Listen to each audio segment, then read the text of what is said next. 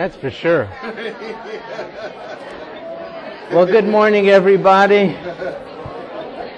Always great to see you. And that was just a friendly way to tell you to sit down and keep quiet. Amen. I like these ladies. They just keep going. Look, don't you see? These ladies are great. No, I like it. They're very secure in themselves. They don't care what people think. They're just, no, it's fine. Yeah, exactly.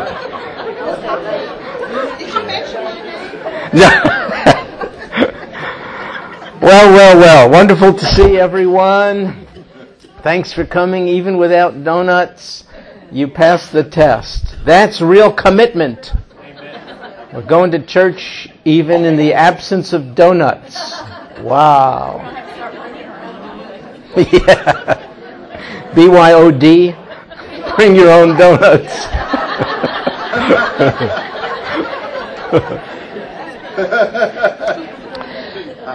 So we're in the Psalms. Here's a test. Do you know which one? Psalm 5 it is. Now here's the beauty of the Psalms. It's really easy to find. Just open your Bible around midway and you be in it. So after Psalm 4 and before Psalm 6 is Psalm 5. So that's really good. So turn there if you will, and we are going to talk through it. David wrote it. It's a prayer. He's praying because he's troubled. And he's praying to God because he knew God would hear. And can you see at the top of the psalm the inscription which says, for the choir director, for flute accompaniment. Does your Bible say anything else? Or for the musician? For flute, does it have a different maybe rendering? What does it say? It says for flutes, but none of us play the flute in here. Well, that's really true, and that is, how shall I say, another irrelevant comment from my dear brother. What I'm going for is the Hebrew word rendered here flute can also be rendered wind instrument. Wind instrument or flute. Here's the point. Say again. Or, excuse me, not wind. Stringed instruments. That is true. Thank you so much. I appreciate it. That is true. Flute or stringed instruments. You're right. You are right. Sorry. And don't you find it to be fascinating? By the way, that is part of inspired scripture.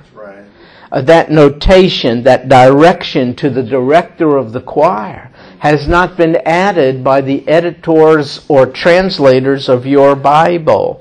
That's in there. Because remember, this is the hymn book of ancient Israel. So what the psalmist had written and its poetry was conformed to music and became part of the worship experience in ancient Israel.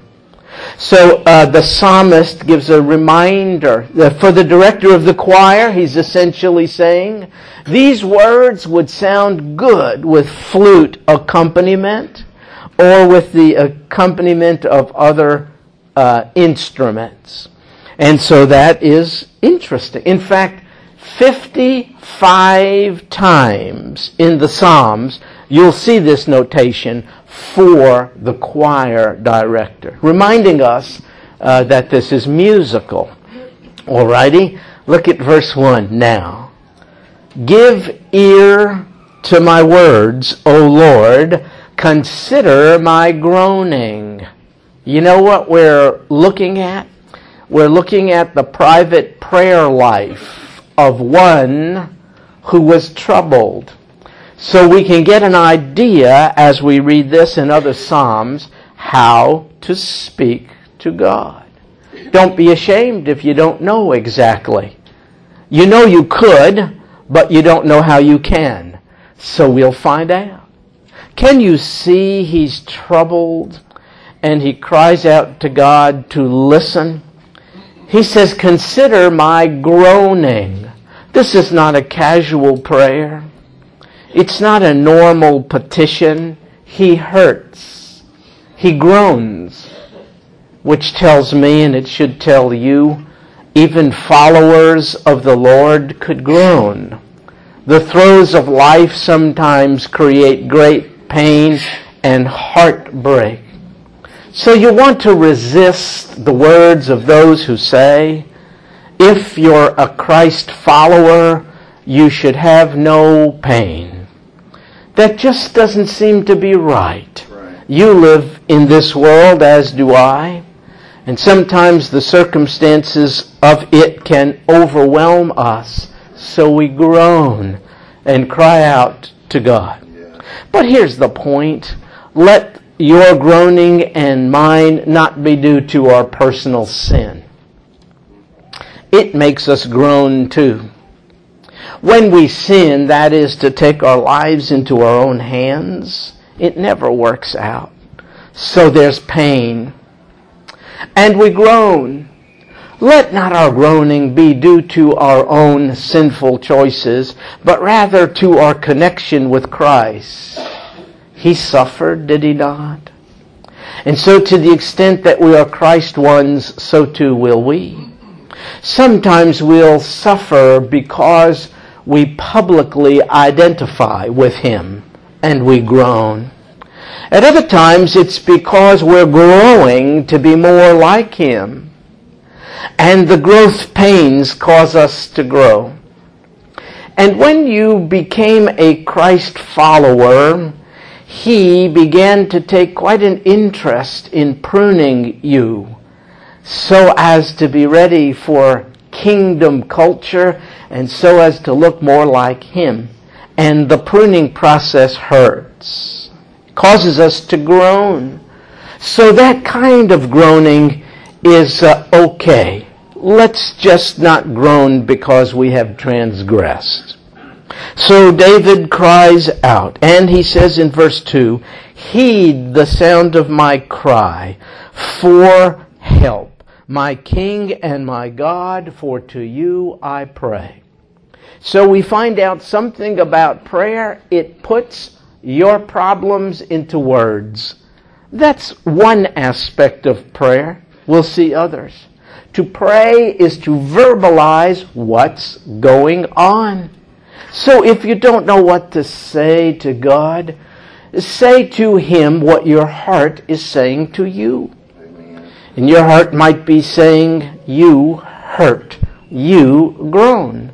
Put it to words. That's prayer. But make sure you're putting it to the right one.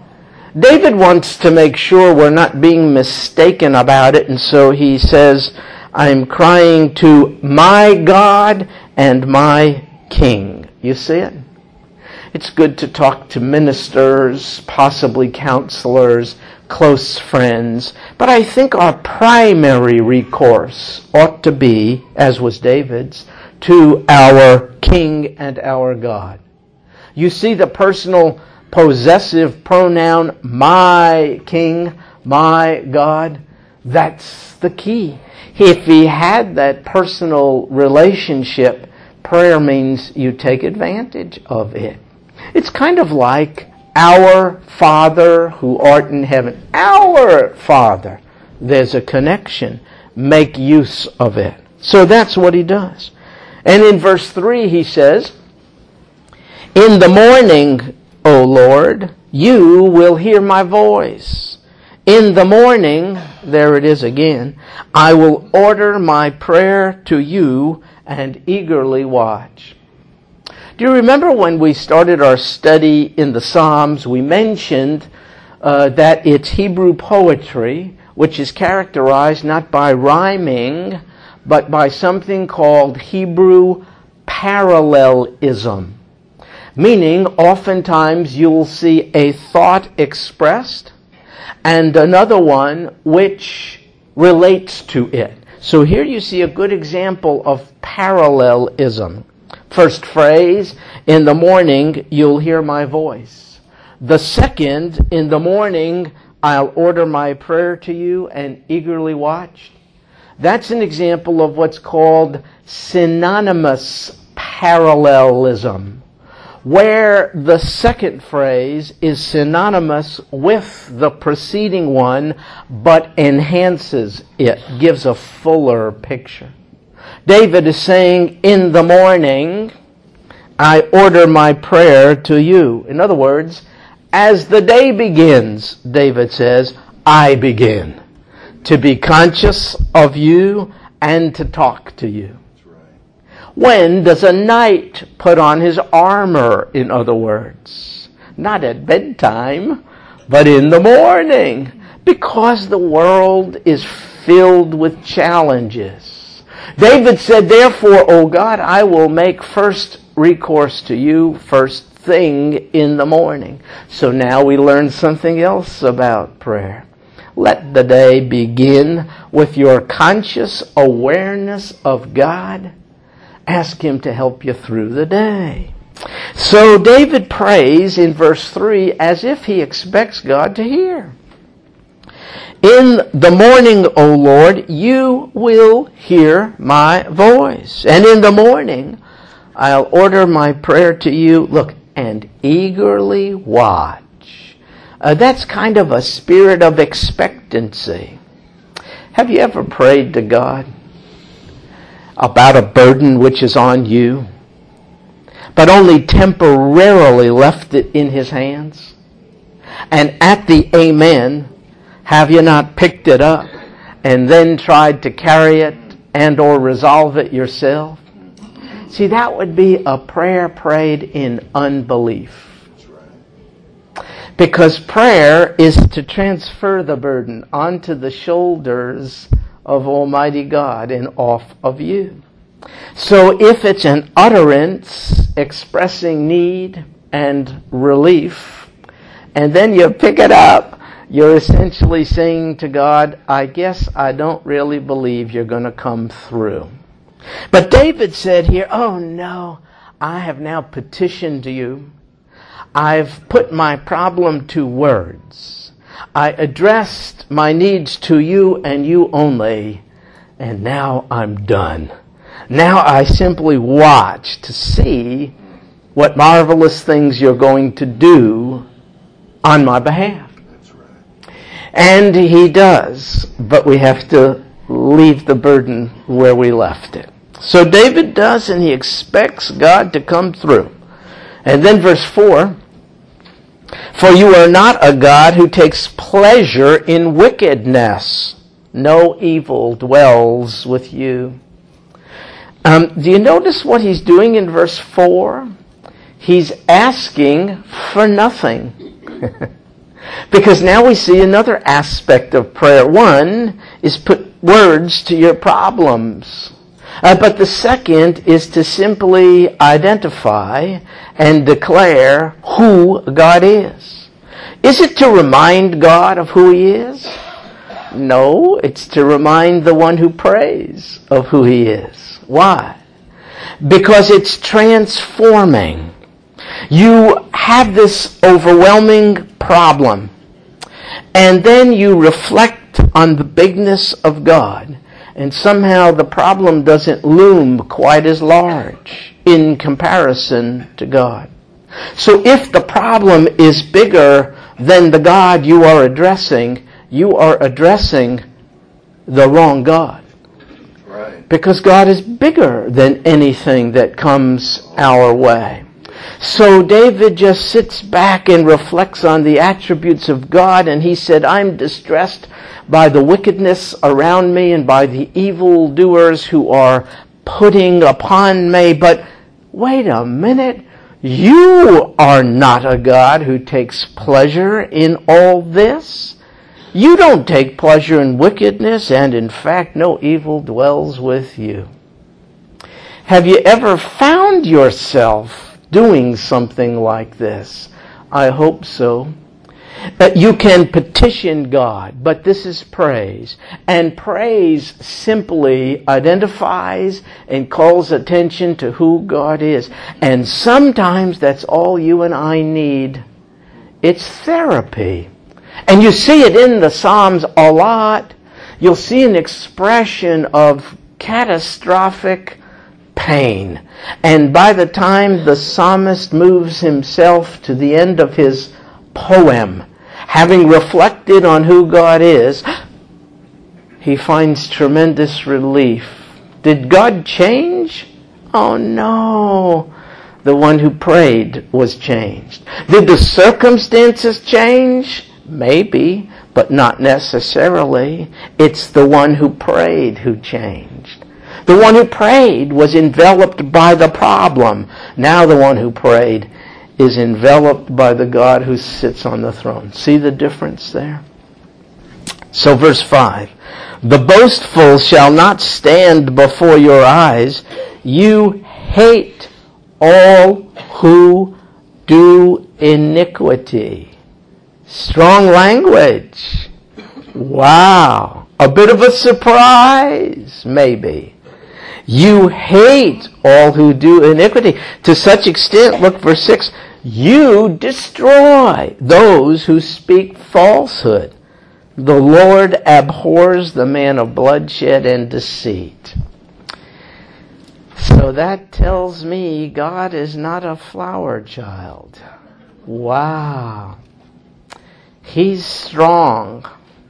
And he so loves his holiness that there is the outpouring of his wrath upon the unholy who do not turn from it.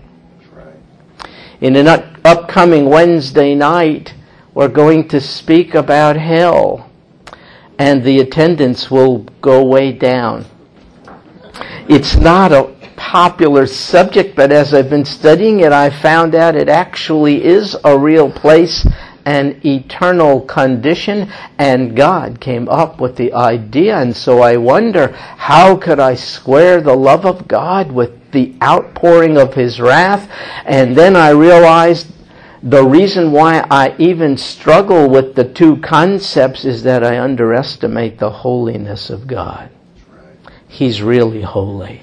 And I underestimate just how offensive sin is to a holy God.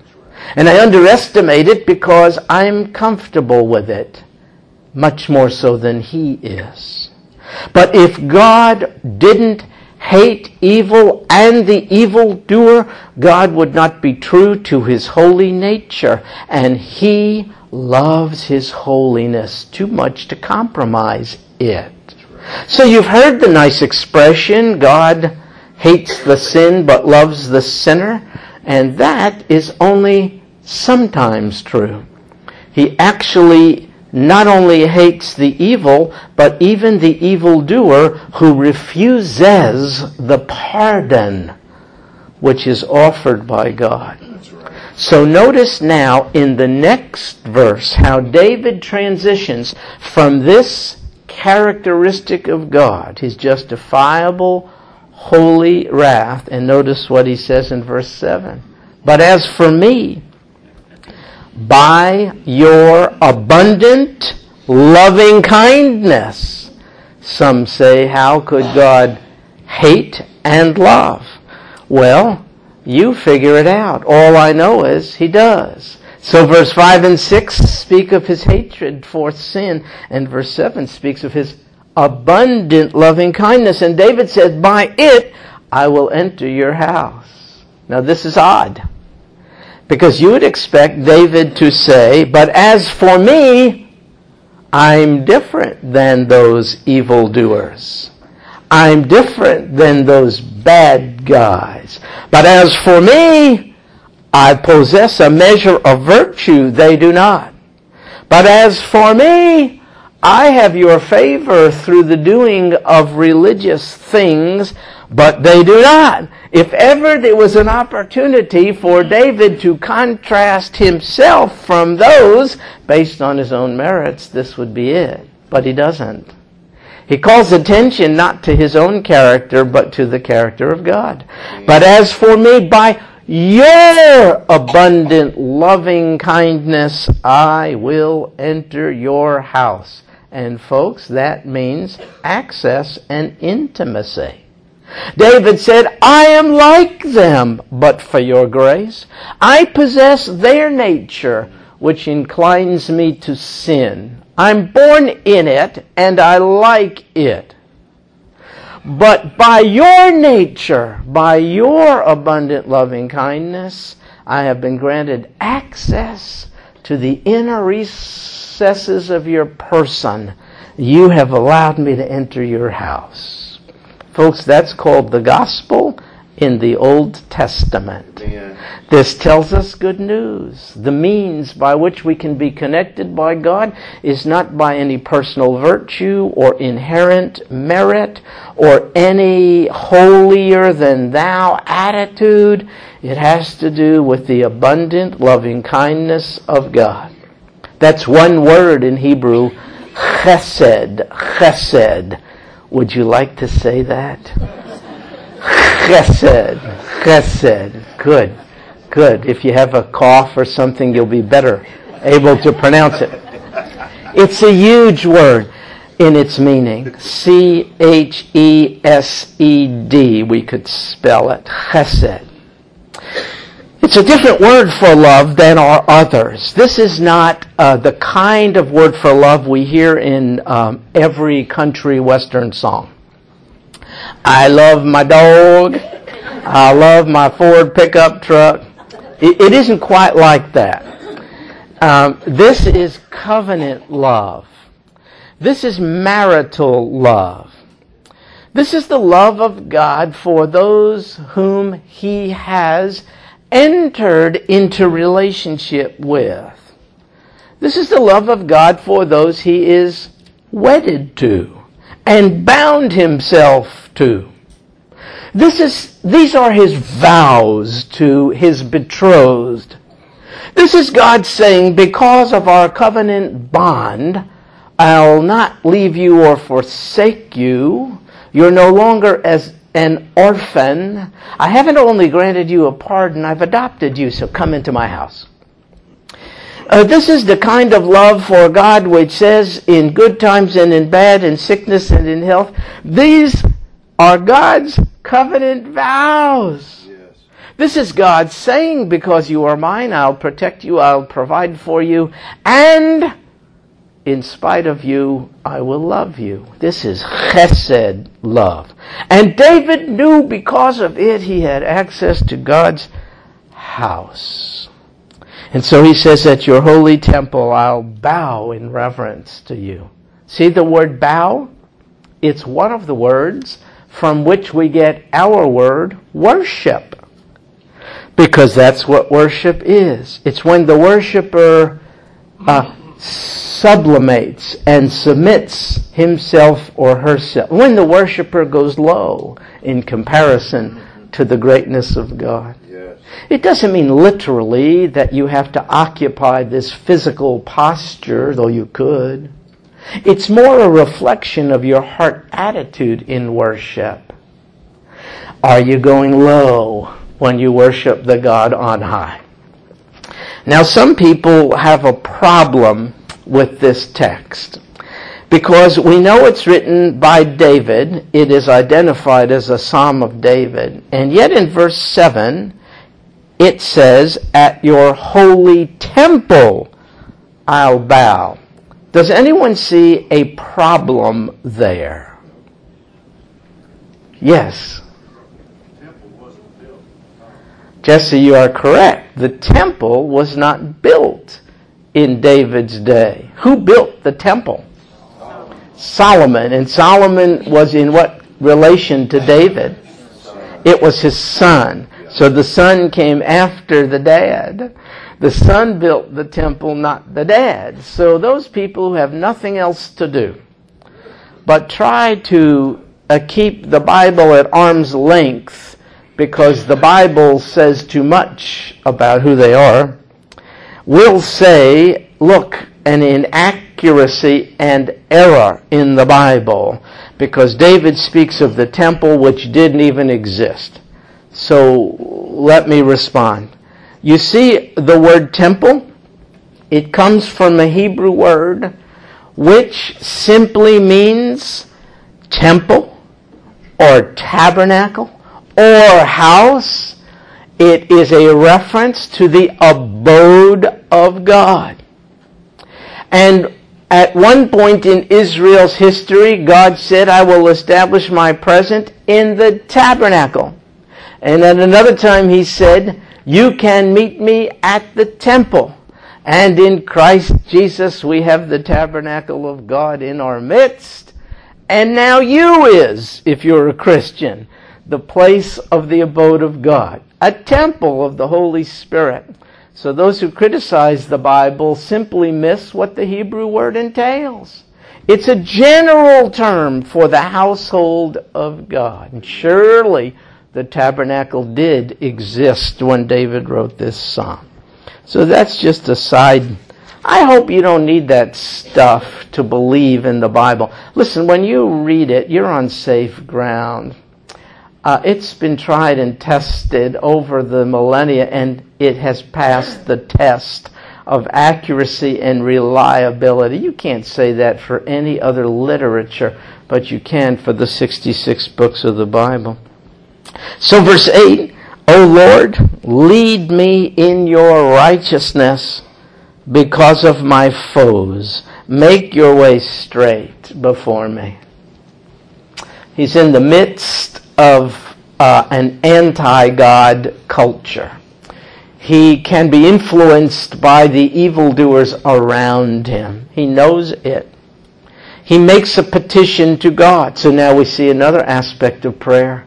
One is to give words to where you're hurt. One is to praise God by reminding yourself of who He is. And here another aspect is to make a petition. Here's David's request. Oh, God, don't let me be influenced by them. In fact, lead me in your way, not theirs.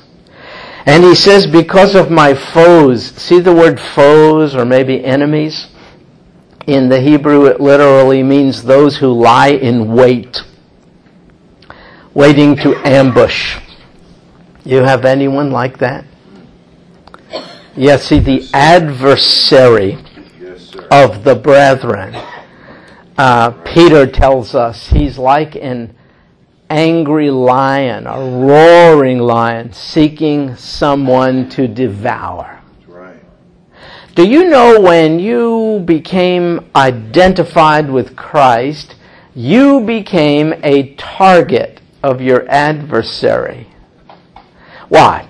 If he could extinguish the fire in you, then God will be robbed of His glory.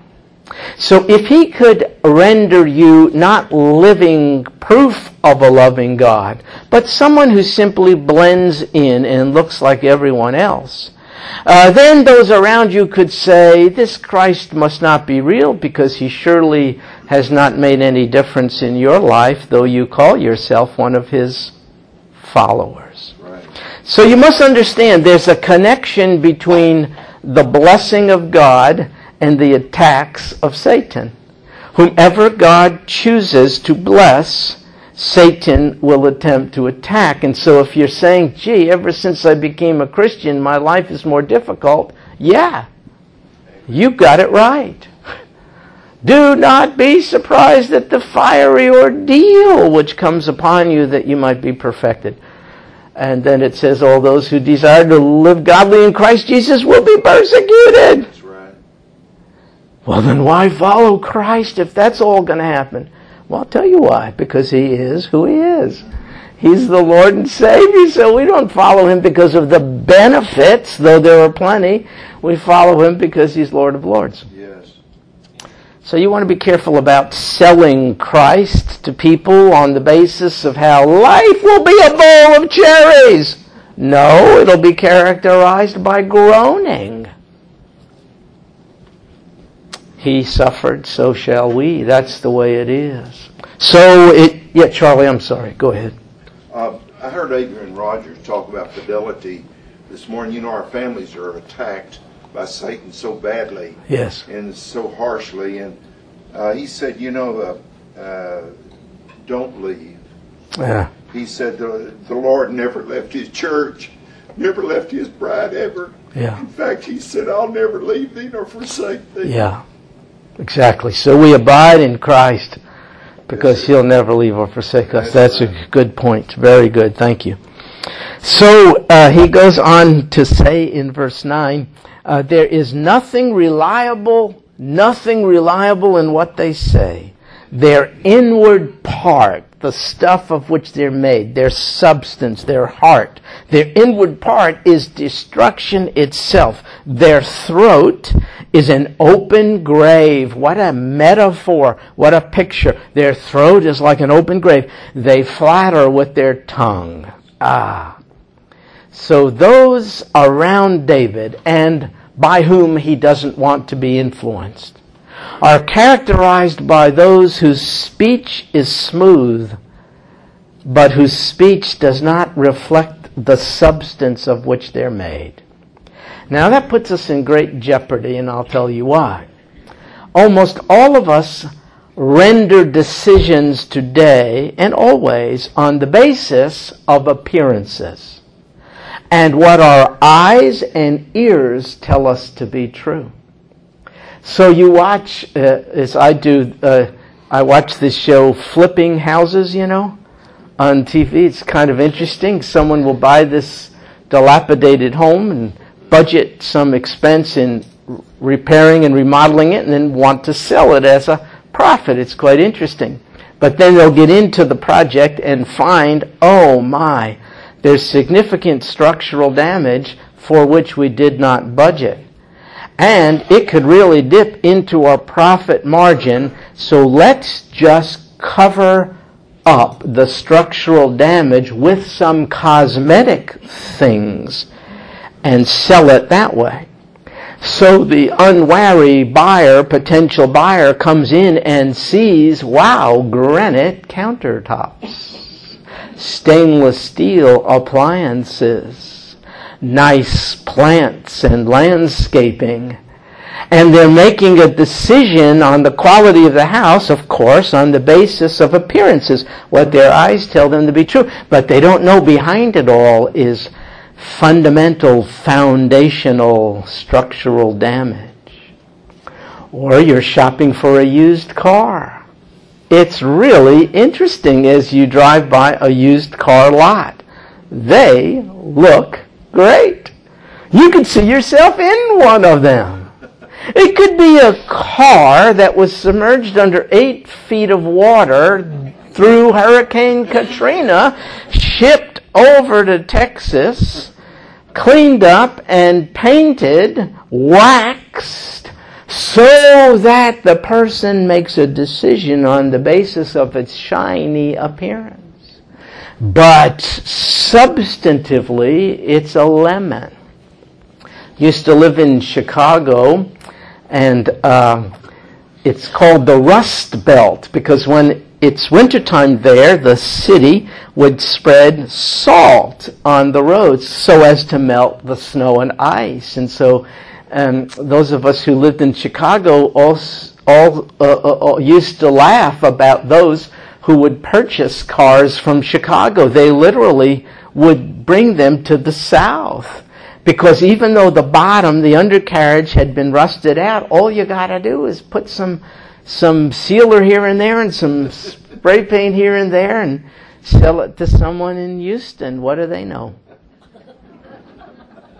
It's just the way it is. So we make decisions on the basis of what our senses tell us to be true. And David is saying we even do that with the smooth speech of various ones and render decisions about the character of that one on the basis of what he or she says. But we need discernment. Show me if in fact what I'm hearing is true.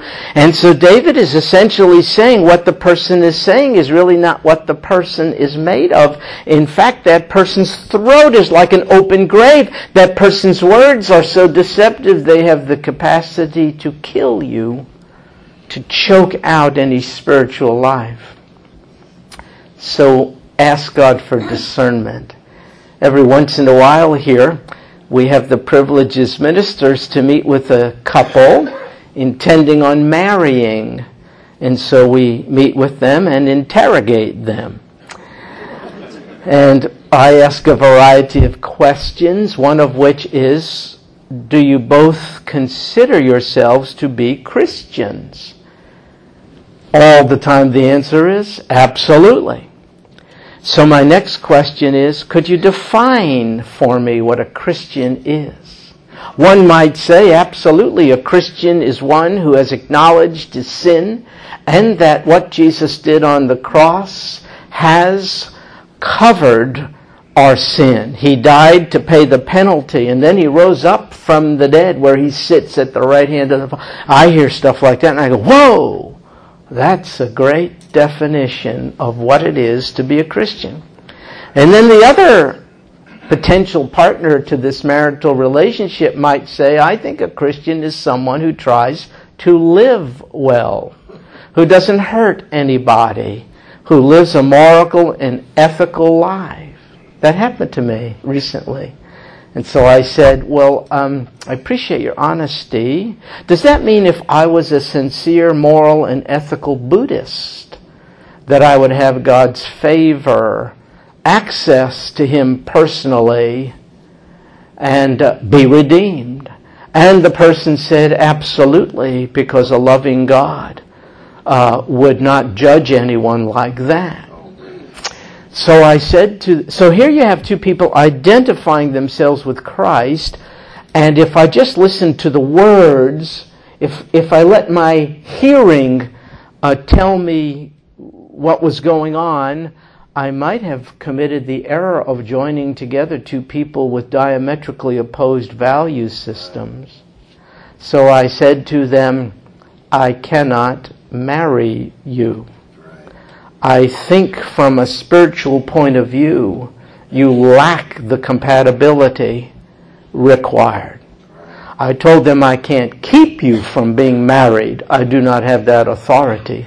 But I could keep me from officiating at it. And that I must do.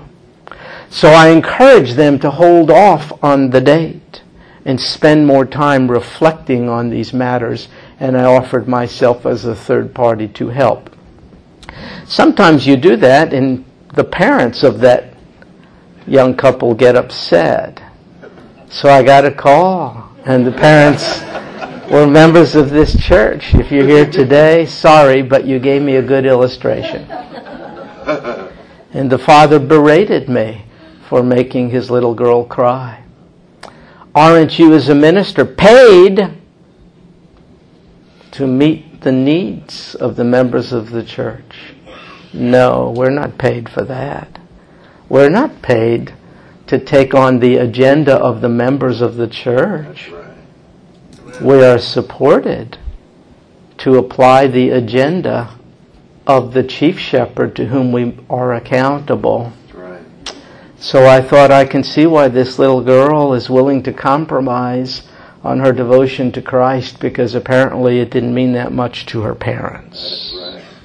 So folks, words can be smooth and flattering, but the throat of the speaker can be like an open grave, and therefore it happens with spiritual leaders. I don't know how many times one of us will try to caution people about undue adherence to one we think is a false teacher, and then we'll be visited or emailed by one who says, how could you say that? He is so likable. Don't you see? David says, there's nothing reliable in what they say. Their inward part is destruction. It'll destroy you. Their throat is like an open grave. It could kill out your spiritual fervor and passion and fire, because they flatter with their tongue, say things you may want to hear, but they don't say things we may need to hear. So David identifies them, and look what he does now in verse 10. Hold them guilty, O God. By their own devices let them fall. In the multitude of their transgressions thrust them out, for they are rebellious against you. Wow! I thought we're supposed to be nice and gentle and forgiving. Pray for those who abuse you and all that stuff. This looks like David is not praying for his enemies. This looks like David is praying against them. In fact, this is called an imprecatory psalm. Imprecatory. It's an imprecation where you call down upon certain ones the wrath of God. That's right. Whoa! How do you square this with who you think we're supposed to be? Let me tell you. Do you notice that David is not praying against people who have merely offended him? He's praying against those who have offended God. Look at the last phrase in verse 10. For they are rebellious against you. But aren't we all? Yes and no. Yes. We are by nature, and yet there comes to be a time when we allow God to overcome our nature and implant His nature in us, so we become repentant sinners. And repentant sinners will meet up with the chesed love of God.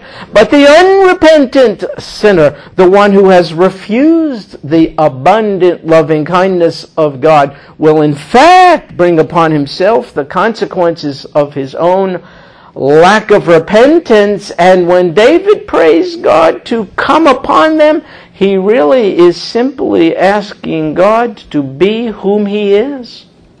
And He is holy, and He will judge. Now, I know people don't like to hear that. We would like to separate out from the mix of God's attributes just the one we like. We like the one that says He's loving, and therefore, as long as you're sincere and do the best you can.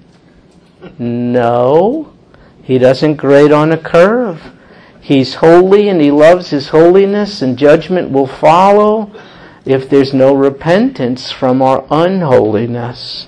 So this is an imprecatory psalm which flies in the face of the God is love, He won't send anyone to hell. That's true. People choose to go there by rejecting Christ. That's right.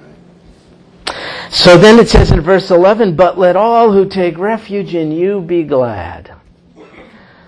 Do you see how he's moved from groaning to exultation and joy?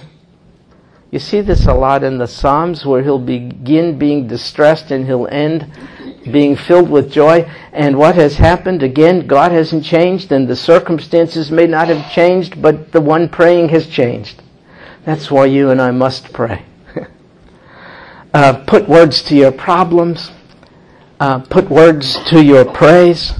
Put words to your petitions, and at the end, say, oh, I'm so glad I belong. I'm reminded how faithful you are.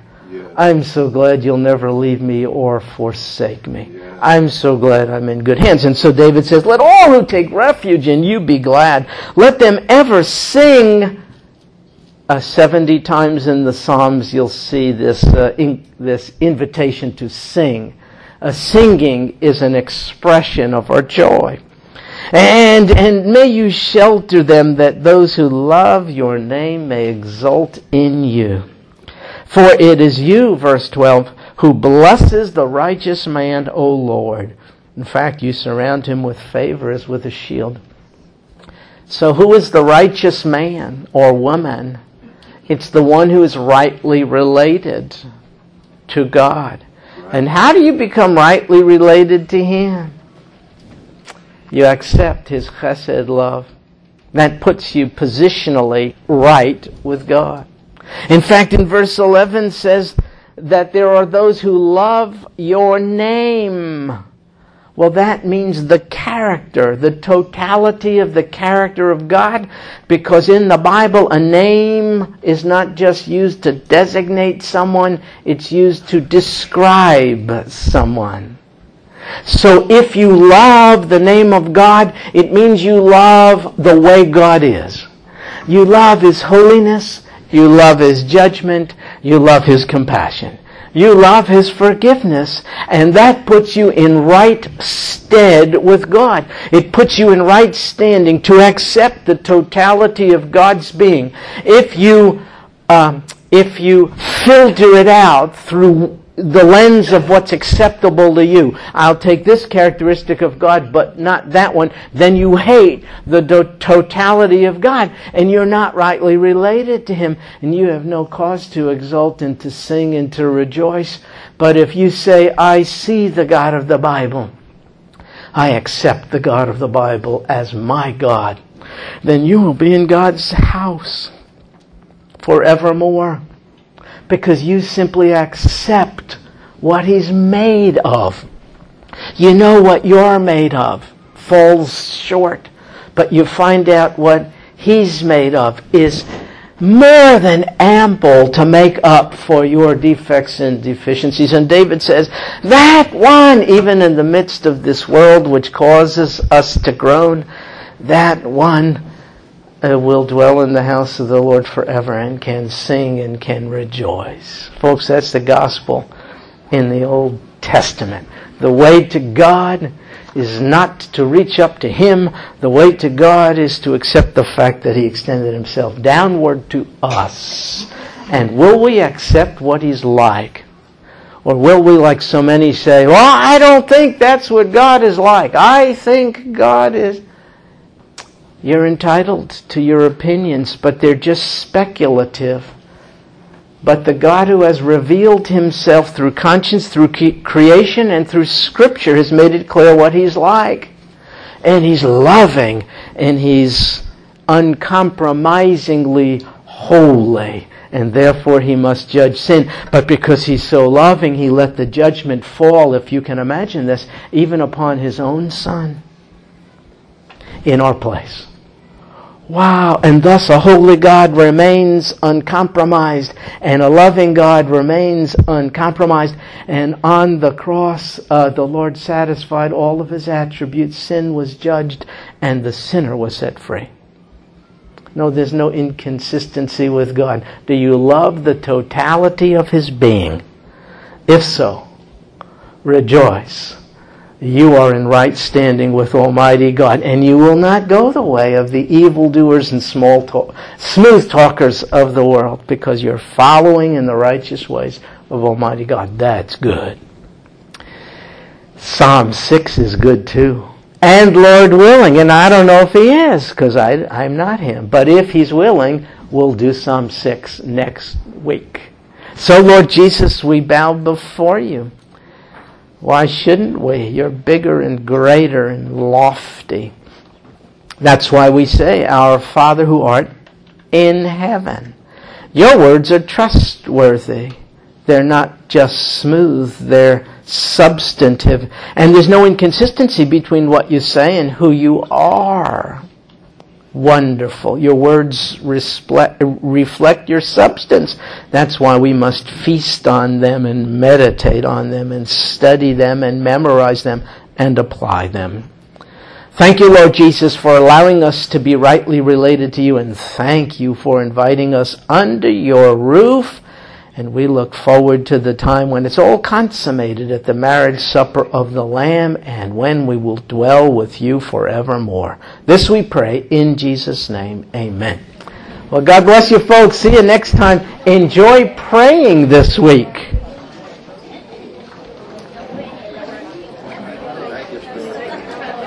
Thank you, Charlie.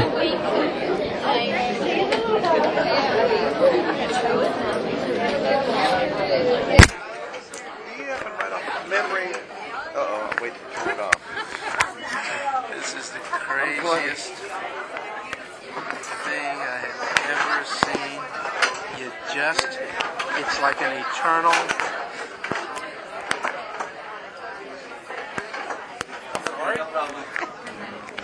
I am not kidding.